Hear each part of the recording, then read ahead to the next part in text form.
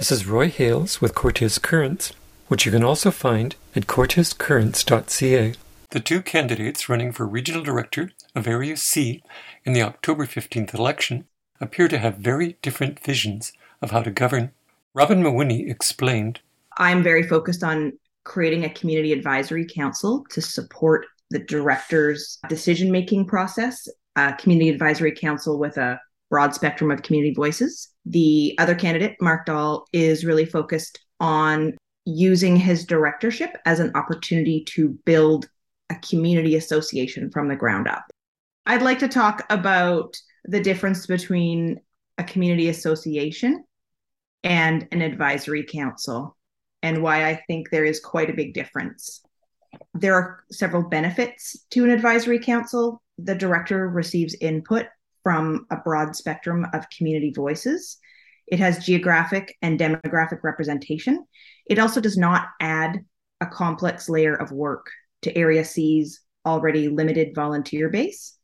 The advisory council is meant to support the decision-making process of the director and brainstorm and discuss island-centric solutions to big issues, as well as sharing opinions on land use and zoning applications. A community advisory council is a no-cost process, and it's really important that it has representation of the many diverse areas of Area C, as well as representation of various areas within Quadra Island.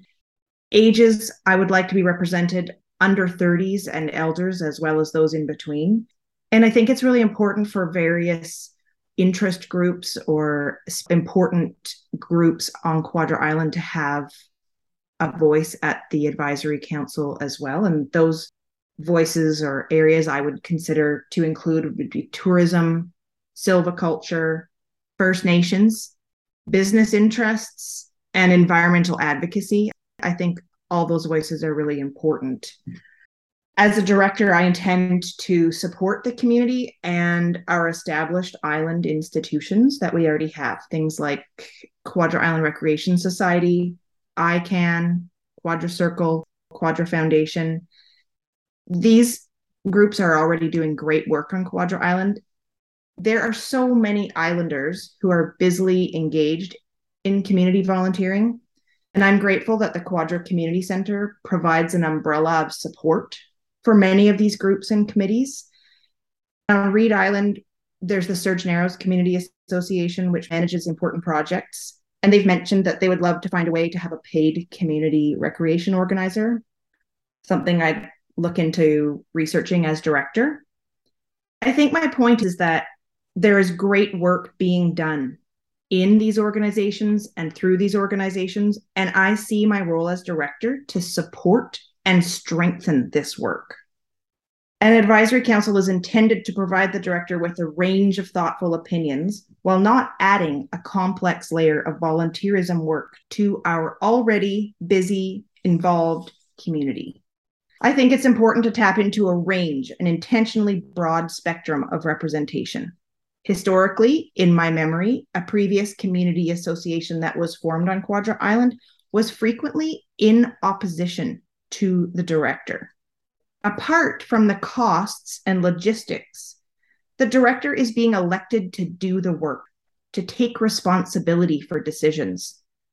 I am unequivocally committed to doing the work, to taking responsibility, to listening to the community and reflecting that at the board level. I'm also dedicated and committed to amplifying community-driven projects and advocating on important issues with other levels of government. On Quadra Island, there have been various residents and community associations over the years. And if there is an appetite for organizing as an association, I think that's fantastic. As a director, I would never stand in their way of organizing, and I would definitely attend and listen to the ideas and concerns being discussed. I would say that it sounds like a time-consuming process to create such an organization, and the work of the director is already a substantial job. I have concerns that creating an elected association board could be problematic and lead to a lot of strife between the director and those elected members who may be advocating for decisions that the director doesn't agree with.